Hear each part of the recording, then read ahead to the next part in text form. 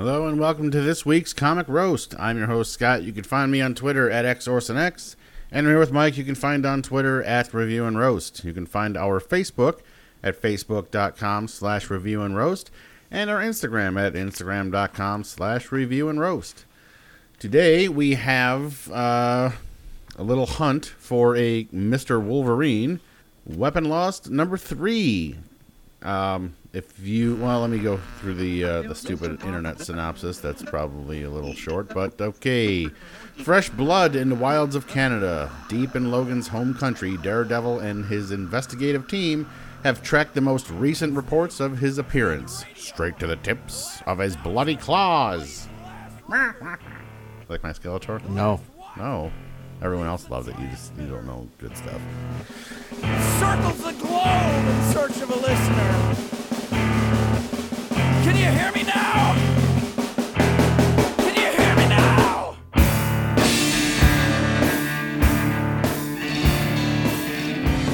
If you remember the last one, they end up in the cabin in Canada where they find what do they call them, Mounties or whatever? Yep. Where they were slain in their little cabin up there, and then what's his face? Computer guy. Good old what's his face? Cypher. Yes, Cypher. He gets slashed down as well while they're all out hunting for what they assume to be Wolverine. As Daredevil realizes at the end of the last book that, we're not hunting him. He's hunting us. We're screwed. So they kind of, the beginning of this one, they've kind of regrouped back to the cabin. And then they realize that, do we want to talk about that? Or should we? What, Cypher? Yeah.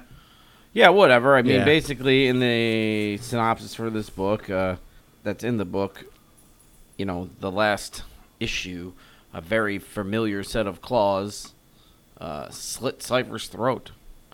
That's actually literally word for word what it says.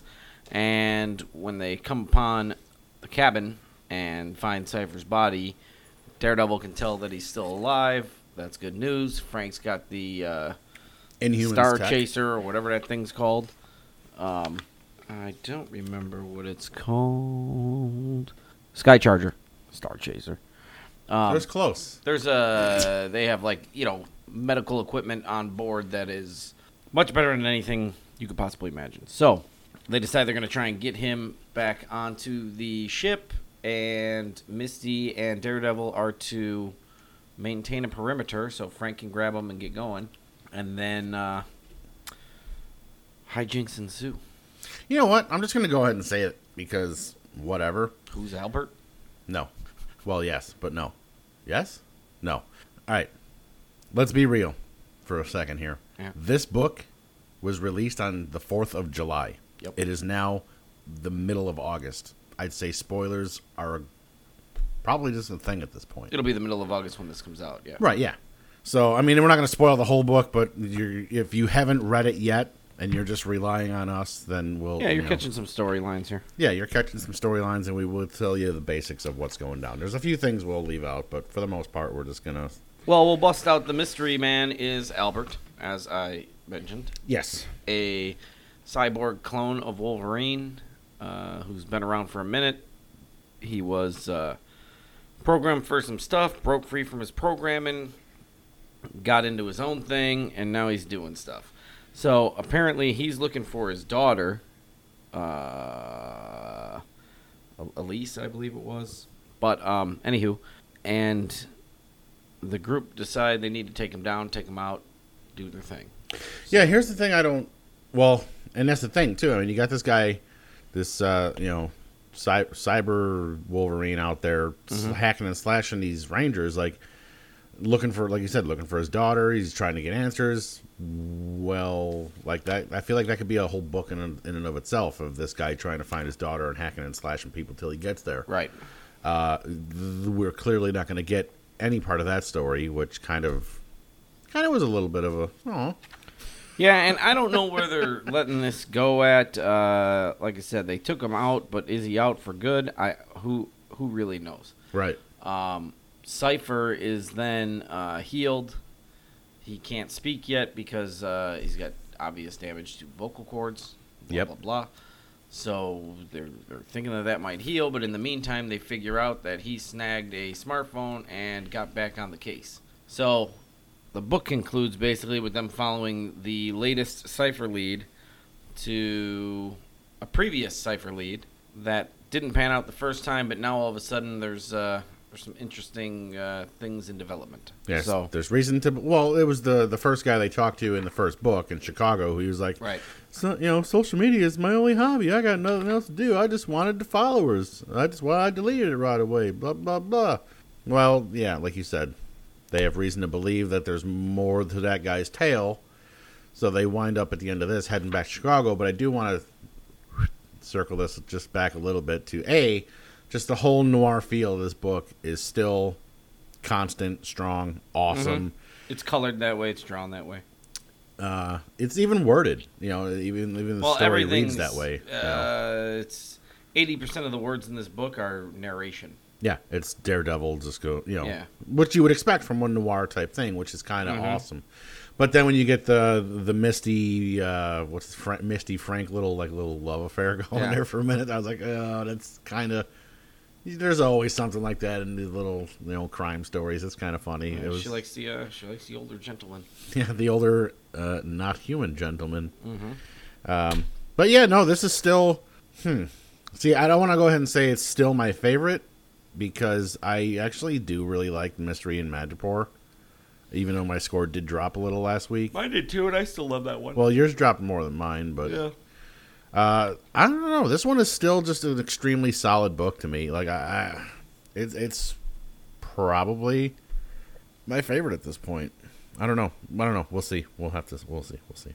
Yeah, the Adamantium Agenda, which we're going to be discussing shortly, picked up a little for me. Oh yeah, big time. But that'll be next week. That'll be somebody that's missing hands. If you listen to the last episode. yeah. Last week, I may have read all three at once and got them a little screwed up when I was talking about them. Maybe not. I don't know. We'll see. So let's see what else really happened in this one. Not really much. Really, that's about it. Again, just tracking down leads, trying to get to the bottom of the mystery. This one's actually got more mystery than the mystery one. But hey, what are you gonna do? So I'm in the neighborhood of an 8. You're in the neighborhood of an 8. Yeah, I like an 8. I like an 8 for this one. What was I, an 8.5 last time? 8? Yeah, you were 8.25, 8.5, and now just an 8. Yeah. Whereas I am actually going to go up a scotch on this one. I'm going to go 8.5. I don't know. I really like the way this is panning out. And I don't know. I guess from the stupid, Ben Affleck movie, I always, for a while, had a bad taste of Daredevil in my mouth. But then when Netflix came out with a show and now reading some of the comics, it's totally different. Yeah, for sure. But anyone who's watched the shows, I guess, can know that. But this is, it's an awesome book.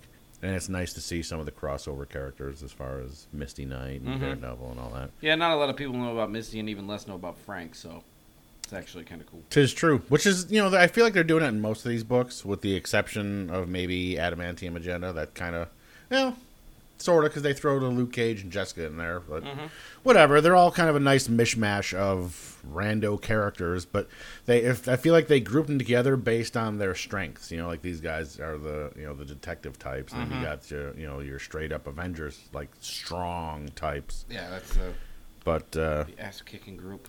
Yeah, then you got like all the, I don't want to say B team, but all like the psychics and Storm and all the weird powers. Oh, that's like the Charlie's Angels.